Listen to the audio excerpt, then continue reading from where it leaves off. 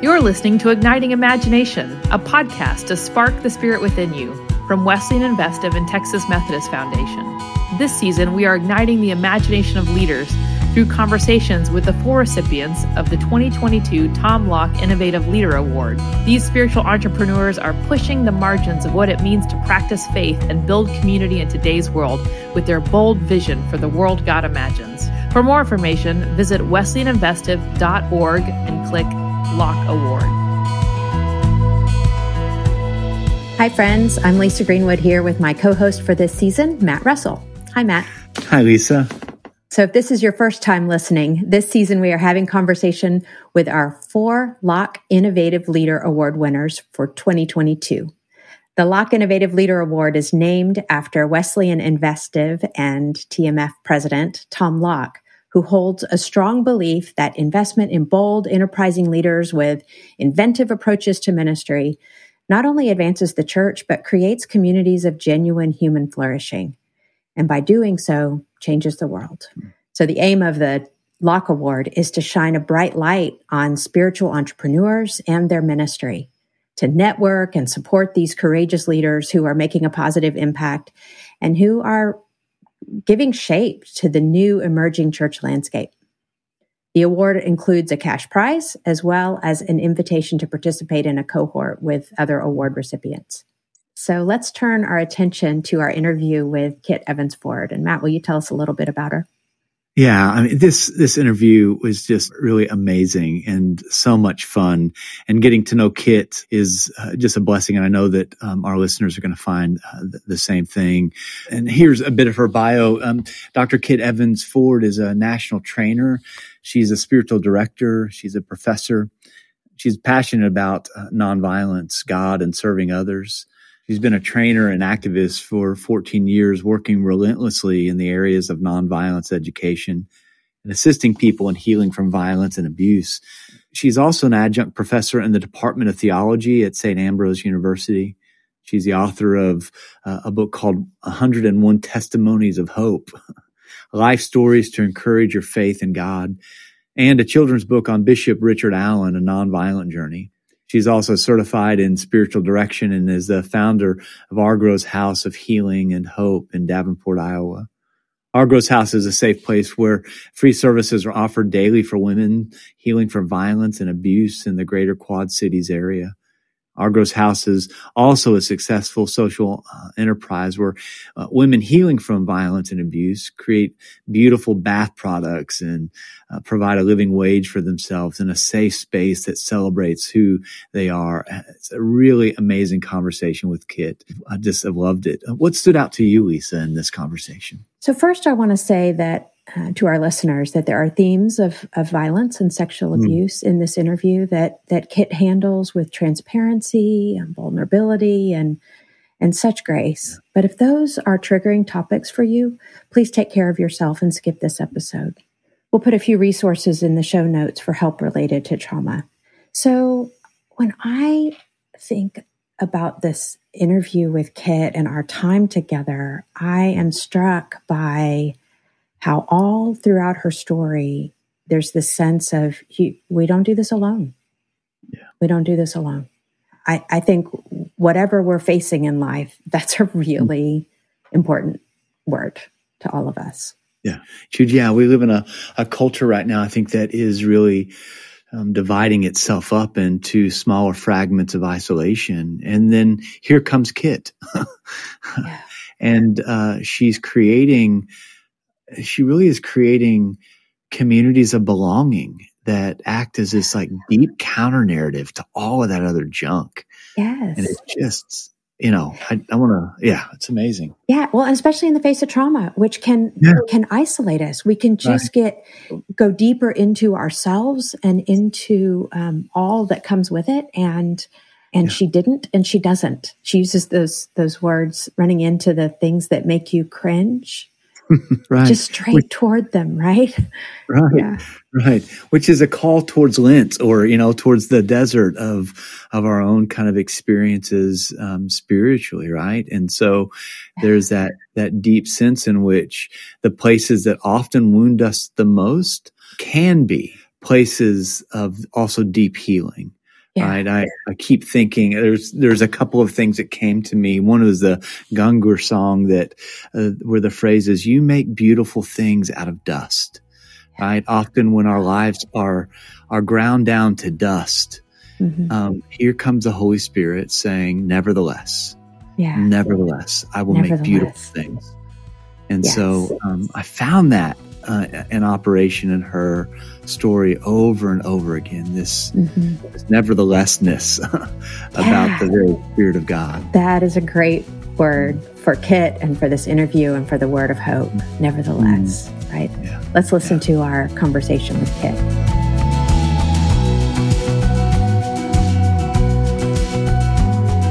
Hi, Kit. It's great to see you. Hi, Lisa. Hi, Matt. Hi. Thank you for being with us today. And we're going to jump right in and would love to hear a bit of your story, like some of the significant things that led you to this place in your life. My story. So I'm from a small town in North Carolina called Mebane.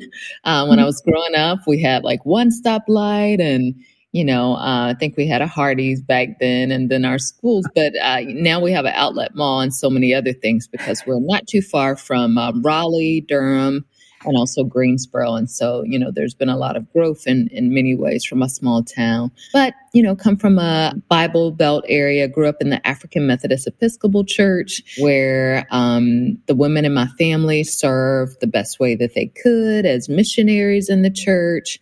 Later in life, my grandmother, I can remember her, my grandma Argro, though she passed away years ago, was very instrumental to my religious formation.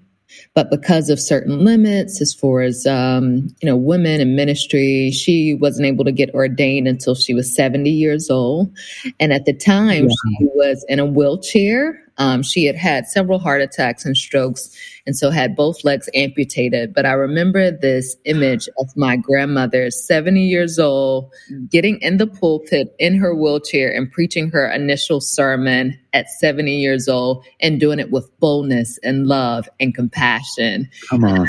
I never forgot that image of her that really just affirms how important ministry is, how important it is to fight to do the work of God, regardless of what the world or what maybe even sometimes our denomination may do to limit that.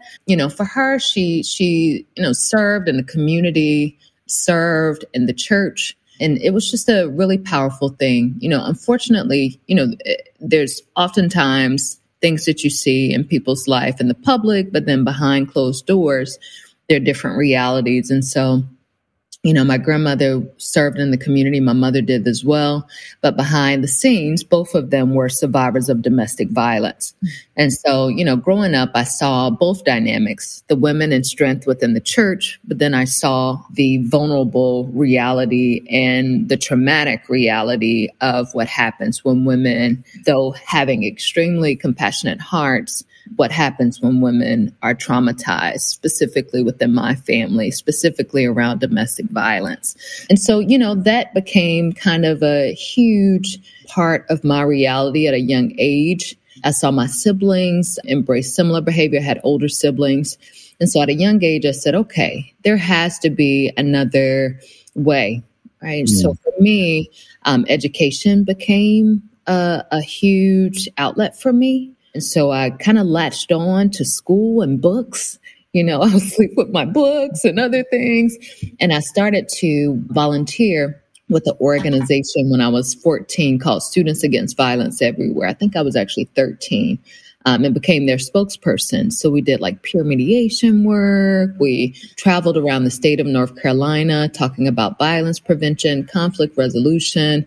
And so that type of work became very important to me. I always say, I know God saved my life, but this organization saved my life as a young person because it taught me another way of being connected to not just nonviolence, peace, and justice in the church, right? But nonviolence, peace, justice, compassion in the world as well. I think both have to meet in order to share and embrace the love of Christ, mind, body, and spirit in our whole life, in our everyday life. And so, I moved forward, went to college. And what does every young person that wants to help heal the world do? I did Teach for America, and then I joined the Peace Corps. So, that's what I did. I went to the Peace Corps and was doing work with women around politics, gender and politics. I was in the Caribbean. And throughout that, I was blessed before the Peace Corps to start doing international development work in different contexts throughout Africa.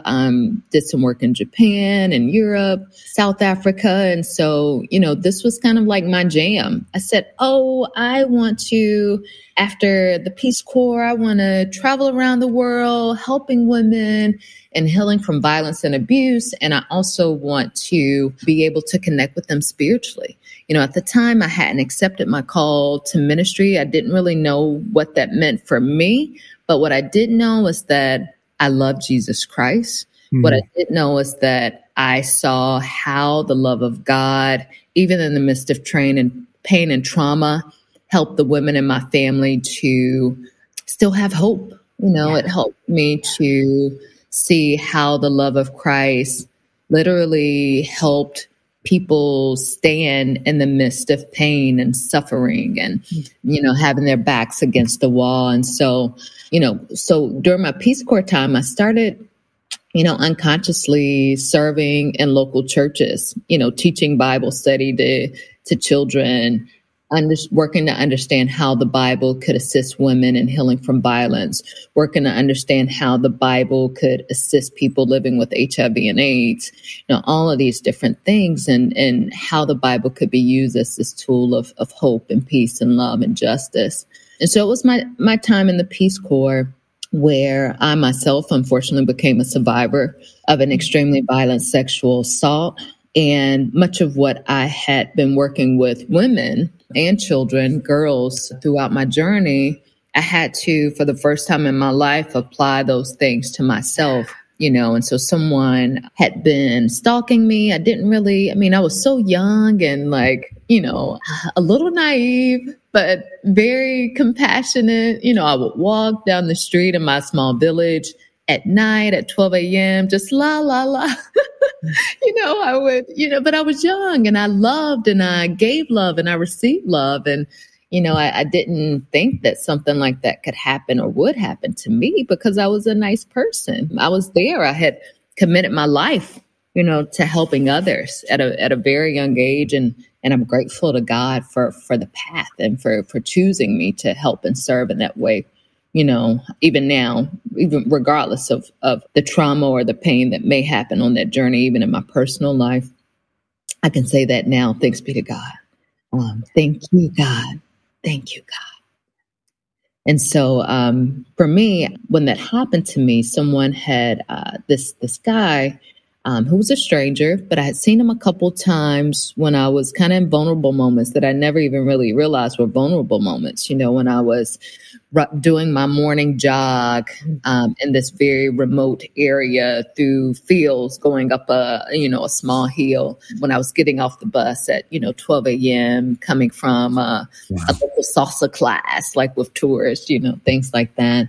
That night, he broke into my apartment, had a butcher knife, beat me, cut me up, attempted to rape me, rob me. Thanks be to God, my neighbors heard my screams, and I was able to break a knife in half that was literally cutting me up and throw the knife so that he wouldn't use that butcher knife on me further. And I was able to get away. My neighbors heard me and was able to pull me out of that situation. And so I thank God that I'm here. I thank God that I'm able to, in my context, 2 Timothy 2:12, like we talk about, if you suffer with me, you will reign with me. In my context, we talk about what the devil meant for evil, God meant for good. Over my theological studies journey, I've had to wrestle with that text and have written many papers about this, but on the other side of it, I do know that because of what happened to me, I have a different sense of empathy and compassion and love for women and children and who have experienced similar realities. And so I was able to get away from that situation, but, learned the reality of post-traumatic stress disorder, learned the reality of what happens when someone is fighting in a criminal trial. I was blessed with the best possible resources because I was working for the government. So, I wasn't able to work because I wasn't able to use my hands for a while. I wasn't able to, do certain work that I had been doing before. So the government assisted me financially for a time. They made sure I had the best counselors. I had to go back to the island. I was medically evacuated, but I had to go back to the island several times to identify the guy who had assaulted me. He was a serial rapist. So I had an FBI victim advocate with me every single minute I was there, who carried a gun. And so she was there with me every step of the way, even though, PTSD is still a very traumatic reality. I had a bodyguard. And so all of these different things, even though I had to go through these things, like God provided in a way, mind, body, and spirit to support me through that journey. And most people don't have that privilege to have that type of support. And so part of my commitment to Christ in the midst of my own suffering and trauma was accepting my call to ministry. I got into the Pacific School of Religion, got a presidential scholarship to move forward with my seminary education. And during my seminary education was when I was going through this trial, went back and forth to the Caribbean. But he received 46 years in prison, and I've been able to move forward. And so Argos House, which is the ministry that we're highlighting today, the 5-year plan for Argos House was actually written when I was going through this reality. And also it was my senior project, my final senior seminar paper in seminary. I wrote about this Women's Center for Healing and Hope, where there would be free holistic services for women survivors of violence. The missing piece was the social enterprise. But during my time in seminary, I had visited Thistle Farms, based in Nashville, Tennessee, Reverend Becca Stevens, who for the first time I saw that a woman could be a chaplain, a priest, we could have a healing home, and we could start a business that employed women survivors. Who knew? And so, thanks be to God. Now I'm part of Thistle Farms Global Council for Global Shared Trade, and Becca is my mentor now years later. This has kind of, that seed was planted 10 years ago. Thanks be to God, 10 years later, Argos House is what it is. And those places that had planted seeds are now my mentors that help to feed the ministry here at Argos House so that I can, help lead and support women survivors of violence here in the Quad Cities region. And so, so social innovation, social enterprise, as a chaplain and someone moving forward in ministry, you don't. Back then, now things are changing. Thanks be to God. And I'm grateful for this. I'm grateful for the Wesleyan Innovative, and I'm grateful for the United Methodist Church because, we're having these conversations about how ministry and social innovation can be combined, because literally it allows us to serve marginalized populations, sometimes even serve our own congregation that may need assistance as well, right? Because oftentimes, our community may need resources. We may need to feed back into our own community, which is okay as well, right? That's part of social innovation, social enterprise as well. And so seeds were planted along my journey. But ultimately what I do and why I do what I do is deeply rooted and connected to the women in my family, all the Argros in my family, because Argro was my grandmother, Argro was my aunt, Argro is me, Argro is my daughter, right? And so literally that's our name. And so, but also from place of deep personal pain for me that I know that God has used to do good in the world, right? This work is not just what I do. I know that I was put on this planet for such a time as this to do this work. And I am grateful to be able to share with others, be able to encourage. And I know within our social enterprise, so we're a bath and body product company. So we provide free holistic services, but we also have beautiful bath and body products that are handmade by women survivors of violence. I always say that hands that were once beaten black and blue are used to create something beautiful and a safe place that celebrates who they are. You know, in our kitchen, you would think that our ladies are cutting diamonds because we're like, oh, what a beautiful bath bomb. Look at that bath bomb. It's gorgeous. Right? But for women who have been, I mean, it's true. It's funny. It really is funny.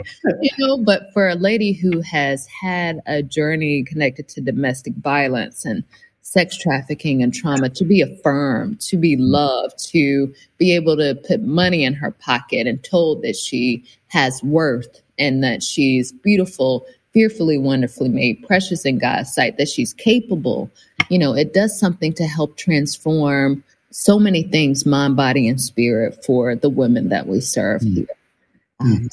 So that's much of my journey. That's Argos House, and what are you all thinking?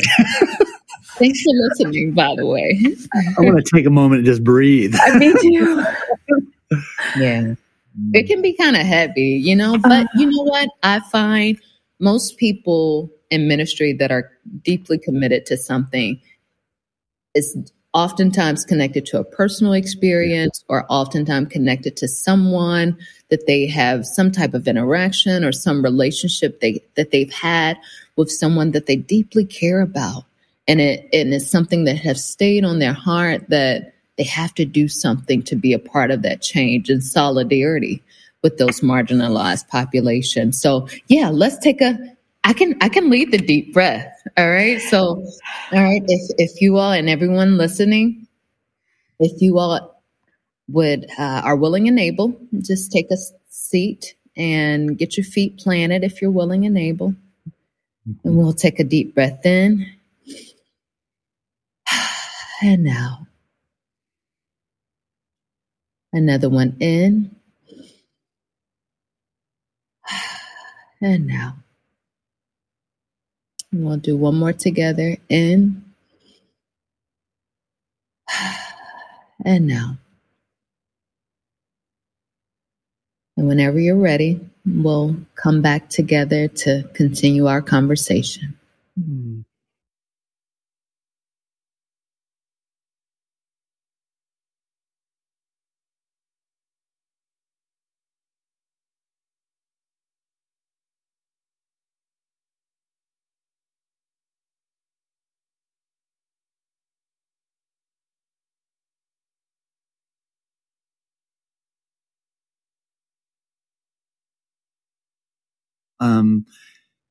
Thank you for your story, for both just your honesty and thank you for staying alive.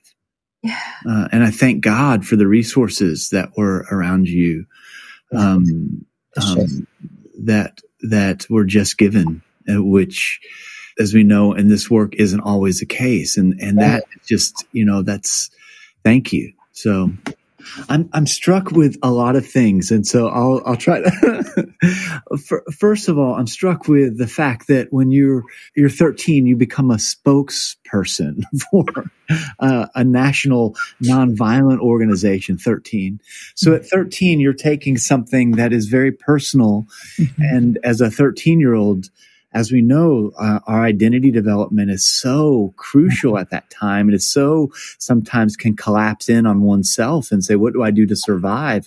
You turn that pain of your own family, even as an adolescent, into something that you were thinking about on a much larger scale than just your family. How does this stop for everyone? Yeah, well, I think in schools now, and now Students Against Violence Everywhere they've combined with Sandy Hook Promise, yes, which is actually an organization that the parents of the children at Sandy Hook started to really, we have Safe Schools Week. We have, they do a lot of advocacy around gun violence and also getting policies passed to stop certain gun laws and other things, or to affirm and put into legislation certain gun laws. And so the work continues, I think for young people, I think that oftentimes, when we're youth, so much of who we are is being established, right? So much of who we are is being, our whole life is, it's such a fragile yet be loving and affirming time for us as we move forward in our lives, right? And so I think sometimes when people have things that are happening in our home that may not be so positive, it is school or that teacher or that social worker or that pastor or that youth minister or that really nice lady in church, right?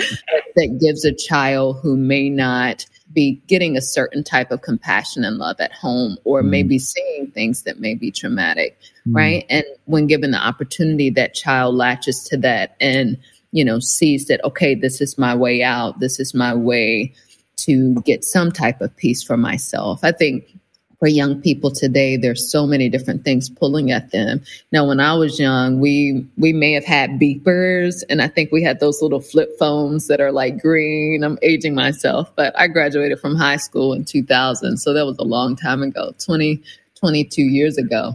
But yeah, I think that now there's so many things pulling young people with social media, with COVID-19, so many different realities. But I know that our churches are a safe space and can be prayerfully a safe space for our young people.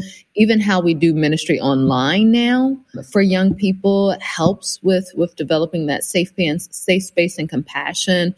Service groups and other things. So SAVE for me was a service group. It was a group that allowed me certain skills and tools to help people work through their conflicts. So though I wasn't able to do certain things at home, I was learning how to do them with other young people, which now, I wasn't able to do that with my adult grandmother at the time, right? But now as an adult woman, I can take some of those same skills and work with other adult women. So it's kind of been a kind of gradual journey for me. Many of those skills that I learned when I was a teenager, I'm still putting them into practice today, with the women and children that I serve, focused on violence prevention and peer mediation and even self-care and service.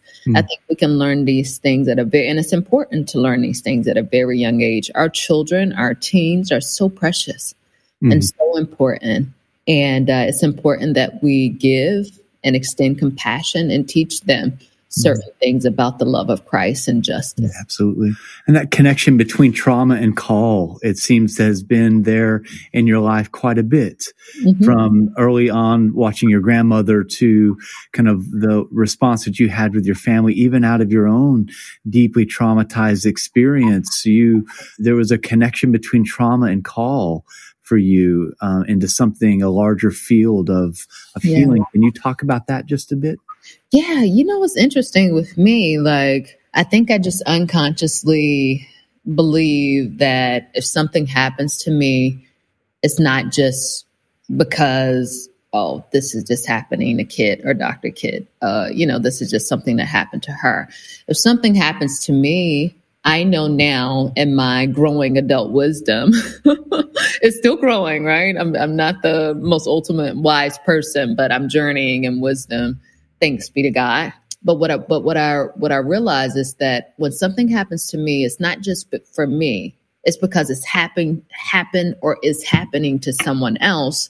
And God has given me the strength to be able to work through these things so that I can figure out, okay, what works for me? And then I can be a source to assist other people in their healing from this. I was talking to others and talking to Lisa. Both of my children have autism. They both are on the spectrum. My son is nonverbal. My daughter is very active. She's a brilliant child. My son is also a brilliant child. They're very young. So we're journeying together. And all of these different pieces I've had to figure out for them with applied behavior analysis, with occupational therapy, with speech therapy 7 hours a day, all these different things that I'm figuring out.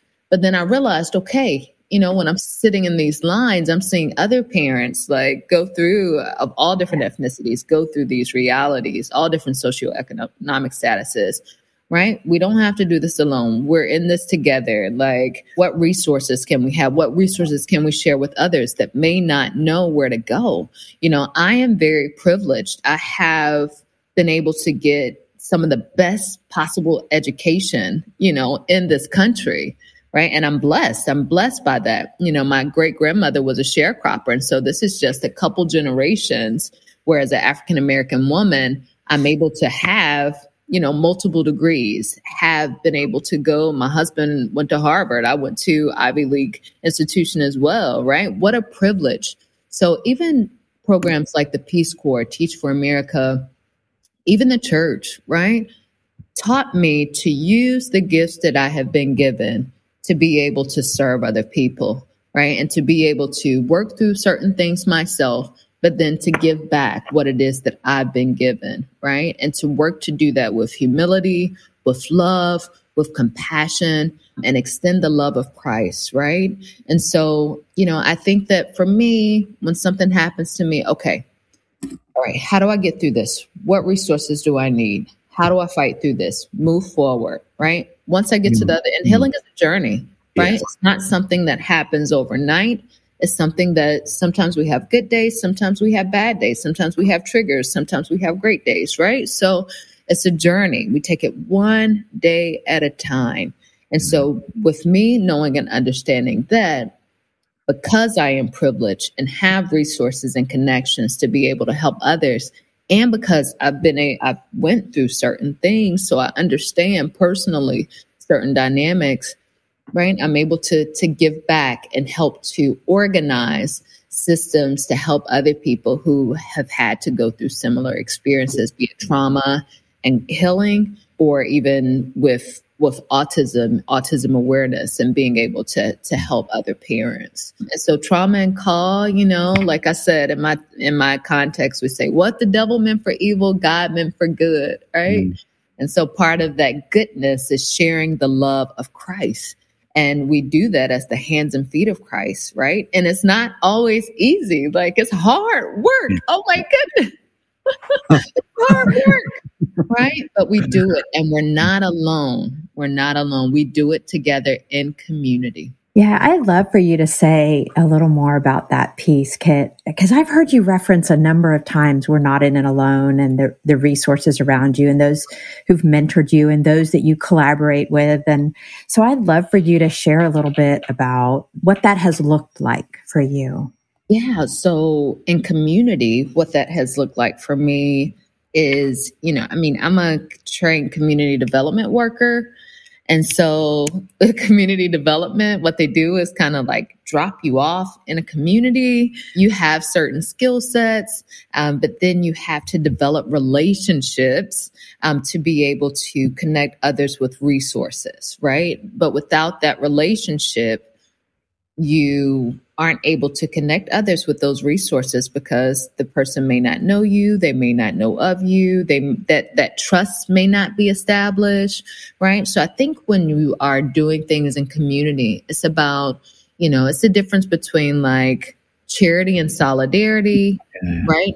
Extending, I think charity is important. The Bible talks about it. It's connected to, charity is connected to love. And for us, like with social enterprises, donations, and other things that we need, right? That often the church is a part of as well, things that our communities need to be able to survive.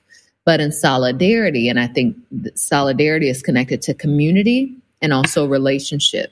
Solidarity, you are journeying hand in hand with the people that you're serving, also with the people that you're allies with, and you're walking together, one step at a time together. No one is ahead of anyone else, right? Like, we are journeying hand in hand in community, trusting each other, working together, right? And that process sometimes takes time, right? It takes time to build trust and relationships, and to know who has what strengths, who has what weaknesses. But we're here with each other, and we feed off of each other. I think as part of what the kingdom of God looks like, we all have different gifts, and we all use those gifts in different ways to help build up the kingdom of God. But when we come together, oh my goodness, we can do some really great work.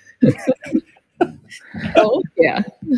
You know, I'm amazed in the story, much like what Lisa, what you were saying, is that there's this movement that you have within your own work and the way that you have kind of imagined kind of your own life out of these things and out of these places that often these traumatizing events can really kind of shut down our life. And the bridgeway to healing often is in connection, and an authentic, trustworthy connection that's embodied, right? Most of the trauma work now is saying that we have to get out of our heads and move into embodied relationships and embodied actions.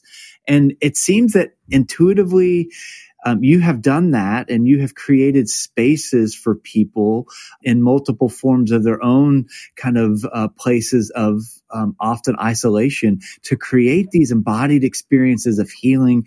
And as Ram Dass would say, that all we're doing is just walking each other home, you know, that we're just, and you're doing that for and with people. How did you learn that? How do you do that? How do you imagine that?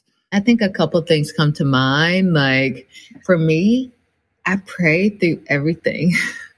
Like I pray all the time. I pray, and it's not, some people think that, you have to lay like prostrate on the floor and pray and, be on your knees. And I think that that's important when we have those times to be able to have that time with God. And it's absolutely beautiful.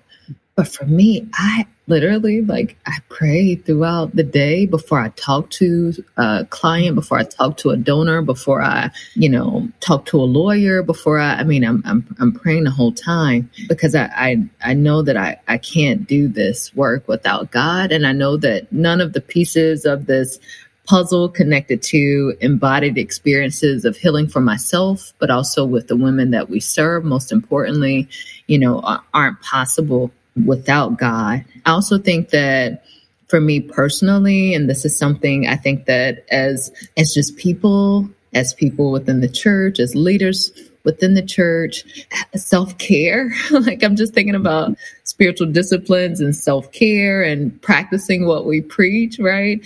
I think that oftentimes it's hard for someone to preach something if they're not living it themselves, or maybe it's easy. I'm not sure. But if you're not practicing what you preach, it will eventually come out, and it will come out in frustration, and it will come out in different ways that aren't aligned with what you're working to establish within your community or ministry context. And so I think that, when we talk about embodied experiences of healing, especially if we're working in the field that's deeply important for us, even within the church, we have to figure out what works for us in our own journey connected to our spiritual disciplines, our love for God, our self-care, be it, yoga, be it Bible study, be it prayer, be it a spa day every now and then. I think that spirituality and the love of God can show up in so many of those places, but it embody experiences of healing. So, I think for me, it was important for me to understand theory and practice. Yes. Right? And so I had certain practical experience from working with survivors of sex trafficking with the Polaris Project when I was very young, coming out of college in DC.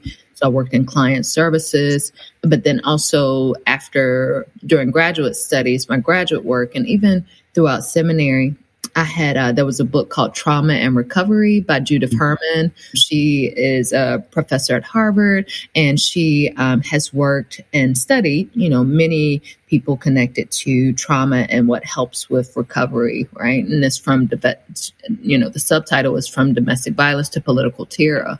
And so she talks about how, there are different kind of stages connected to recovery. She talks about the importance of remembering and mourning what you have lost. So having a safe space, be it the church, be it a loved one, be it counseling, having a safe space to remember and mourn what you have lost, to lament, to share testimony, all these different things, because oftentimes the weight of what you have experienced, is heavy on the shoulders. And so you're not able to move forward because you're stuck with these rocks, these bricks on your shoulder. And so understanding that more and how that plays out in your ministry context or in our ministry context was really important for me. For us, that looks like one-on-one counseling. That looks like Bible studies here. That looks like support groups. We have domestic violence support groups. Another component that Judith Herman talks about was reconnecting with ordinary life. And for some, when you experience trauma, you forget what makes you who you are in your own uniqueness. You forget those things you love and that makes you happy and whole in life. And so, again, for some, that's laughing uncontrollably with their children or grandchildren, right? For some, that's, a hobby. For some, that's having a certain career path. But when you experience trauma, it's hard to remember those things because you're just trying to survive, right? Yeah. And so here we work to connect, the ladies with those things that they enjoy and help them to, find the job that they like or gain the confidence to be able to step back into who they are in their own uniqueness. And so, these embody experiences of healing, I think healing is what we name, but there's a lot of work that goes into creating a safe space for someone to be able to tap back into that healing mind, body, and spirit. So I think for me, it's understanding the theory and what assist. And Judith Herman's book, Trauma and Recovery, really helped me in understanding that. The church has helped me in understanding that. But then also being able to practically have safe spaces to put these things into practice for the ladies, and being able to have spaces where people can afford these services. As I said, for me, for me, I was able to access so many different resources because of my position and working for the U.S. government after my assault. But most people don't have those opportunities. And so, I think the church can be a safe space to provide certain resources and opportunities and trainings and holistic services for free for women. When we first started Argos House, or just trauma and recovery in general, when we first started Argos House, we started with that. I don't know if I said the United Methodist Church actually gave us our first $10,000 with a grant from the General Board of Church and Society to buy our first barrel of coconut oil. But that $10,000 also helped us to provide small stipends for service providers in the community to come and do yoga classes and art therapy classes and other things. And so, it doesn't take much to start something like this. People, if you tell them what you're doing and your vision, people will come to your church and offer free workshops for people in your community that need these safe healing spaces, right? And so, I encourage you, if you see a need, if people in your congregation are asking you to, or if you see certain issues connected to trauma and recovery, right? I encourage you to link with service providers, to become allies with counselors, therapists, artists, and other things to provide these services for free in your church. It's great. We're going to move to some rapid fire questions, Kit. Okay. How do you feel about that? Are you ready?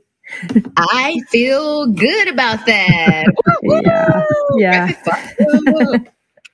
Great. These are nonviolent rapid fire connections. Yes. Yeah. Maybe we need a different metaphor for that, right? Rapid fire. Well, I guess rapid fire can be a positive thing too, right? Maybe so.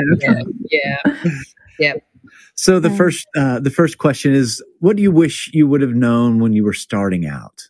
Yep. And I was thinking fire, Holy Spirit, all of that good stuff. Okay. I think for me, what would I say to myself, or what I knew first starting out? I would say it's okay to think outside of the box. Right. I think for me, when I first started in ministry, when I accepted my call to ministry, I felt like, first of all, accepting your call as a young person, it seemed a little intense, like, okay, this call.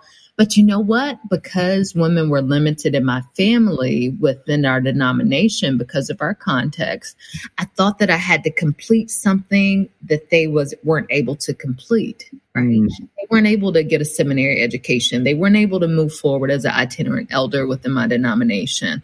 And so I thought that I had to, take that path and follow their path and finish things that they hadn't finished. But what I realized is that they served with their whole heart, and they did what they were called to do. Yeah. And it was okay for me to step outside of the box and move forward in my calling and my own uniqueness.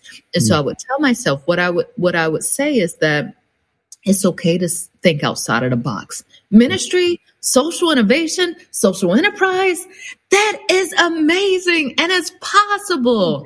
When I first started out, we're doing it. We're doing it, guys. Ladies you are. Sure enough. Thank you, Jesus. But when I first started out, I didn't know that was possible. I didn't know that it was okay to understand that I was, called in my own uniqueness, even though we may have had to create our own path and our own uniqueness. But it was ministries like Becca Stevens and Thistle Farms, ministries like, the Forum for Theological Exploration that has encouraged me every step of the way since I was a very young minister, that have said, okay, all right, you can do this and you can do it with boldness, with a tradition of boldness. And there are others that understand you and that encourage you. And even if you have to step away from what may look like more formal ministry, right? It still will be there and will help to ground you moving forward. So moving forward, I did walk away from my itinerant elder journey. I gave back my license to preach when I was in seminary, and I started to teach nonviolence and became a hospital chaplain. And so for years, I taught nonviolence and other things. And what I wrote a children's book for my denomination and a curriculum about Bishop Richard Allen, which is deeply connected to John Wesley and the Wesleyan journey. And so, I would just say it's okay to think outside of the box. Everybody's path doesn't look the same, but all of the work that we do is grounded in the love of God and Jesus Christ. And that's what ultimately matters the most. And I think that when we step outside of the box, we're able to maybe serve people that maybe a different ministry may not be able to serve. But together, working together, we all help to build up the kingdom of God. And so now, I partner with churches all around my community, all around the country. And it was okay for me to step outside of the box. I didn't know that then. It was a very vulnerable time in my young ministry life, stepping outside of the box in that way. I was different from everyone, right? And people looked at me like, why did you give back your license to preach? Why did you, leave your denomination? But it was worth it. And it was what God was calling me to do. And that's okay. That's great. Seems like you have a good heritage of folks in your life that have, like in your grandmother, that stepped outside the box even at 70. So you've got a good examples. What's the thing you wish leaders in the church knew? I wish that leaders in the church would always be open to understanding who we would unconsciously see as the other, So whatever, I think is interesting, because I think what kind of makes us anxious in ministry is what we actually should try and push ourselves to learn more about. Right. And so oftentimes we may, push back about learning more about racial equality or racial inequity. Right. We may push back connected to sexuality and, our LGBTQI plus brothers and sisters. We may push back connected to sex trafficking and women. Right. And I think oftentimes, we just say those topics, and sometimes it does something with our skin. It's kind of intense stuff. Right. And those are topics actually that people in our congregations, if we know or don't know, are having to journey with every single day. And it's important for us as ministry leaders to work through our own personal feelings. One thing I had to do when I first started, on my path, I studied at the School for International Training. And one of the things we had to do almost every day was kind of face these things to really understand our own social location.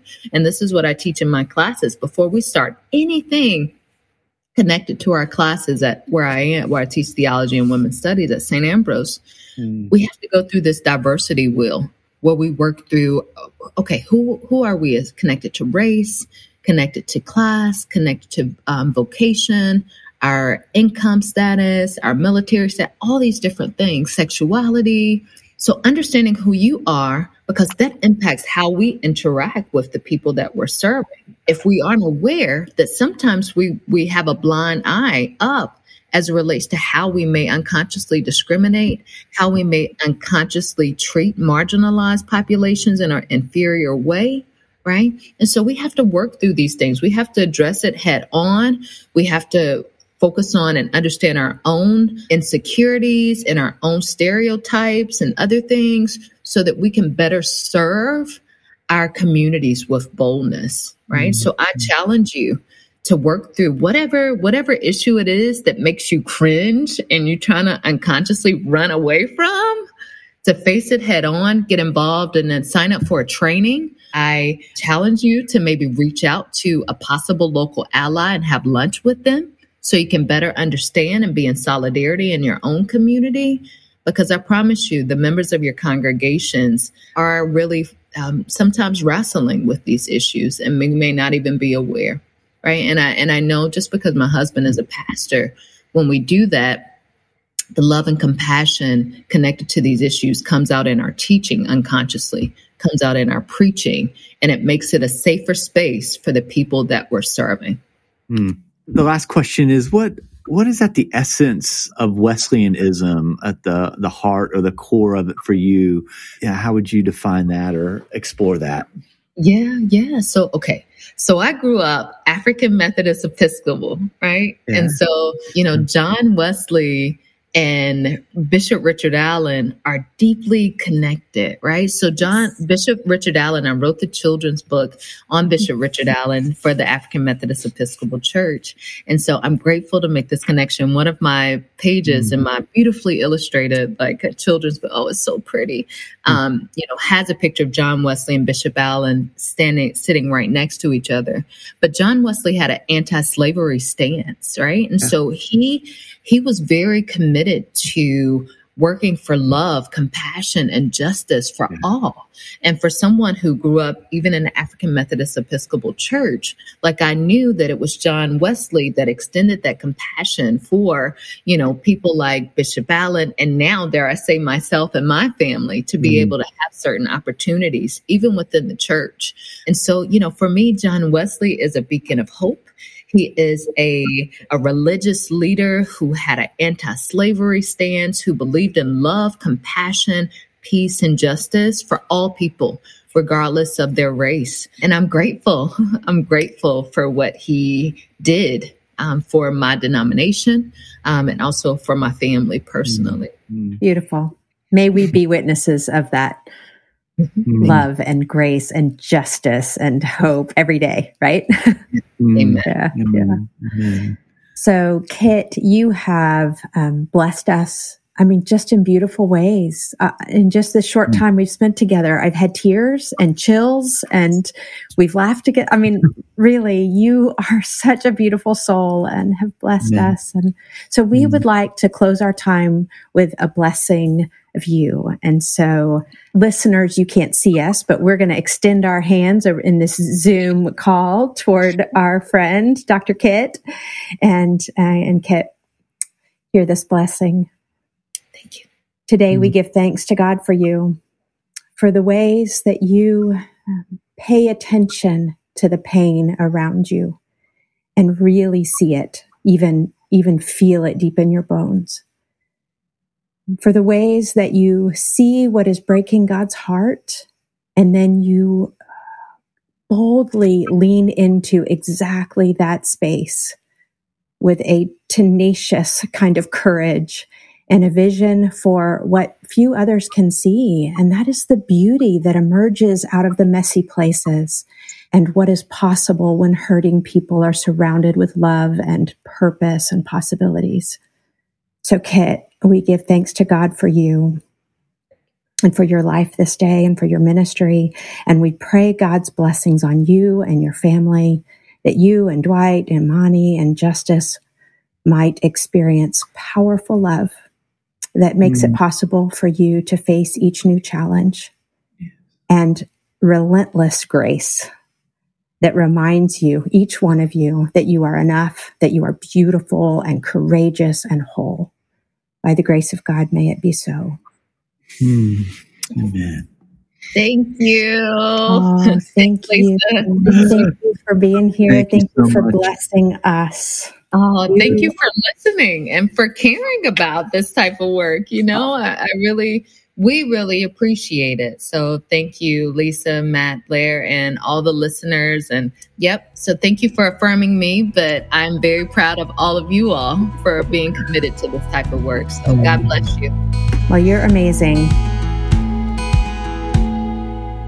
Igniting Imagination is a production of the Leadership Ministry team at Wesleyan Investive and Texas Methodist Foundation, with excellent editing support from TruthWork Media. Check out our show notes and website for more information about all our guests and how you can follow them.